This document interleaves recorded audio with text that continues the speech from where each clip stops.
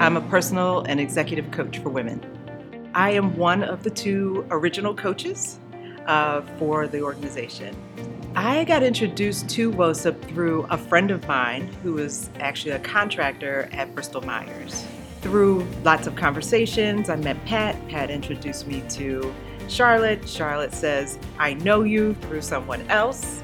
And she says, I want you to join us in the organization. And it's history, really, and it's been amazing. So not only do I provide coaching for the organization, I'm also a member.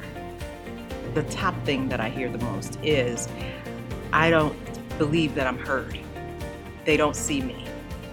And why try? The thing that WOSUP actually answers to that question is that you are one to be recognized. You have to promote yourself.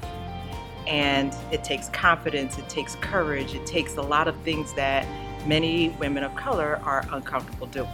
Through coaching, we help people to find that confidence, find that inner strength, work through things that they probably never worked through before in order to make those steps that are necessary for them to be seen, to be heard, and to be respected in their workplace.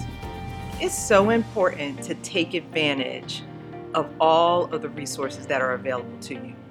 I can't even count on one hand or even two hands all of the things that are available.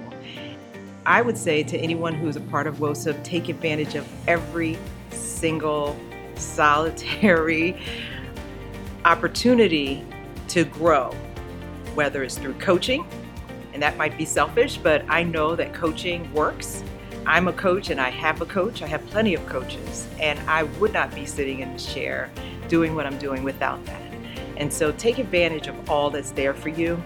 There's a welcome group of members who are just waiting to support you in everything that you're looking to achieve.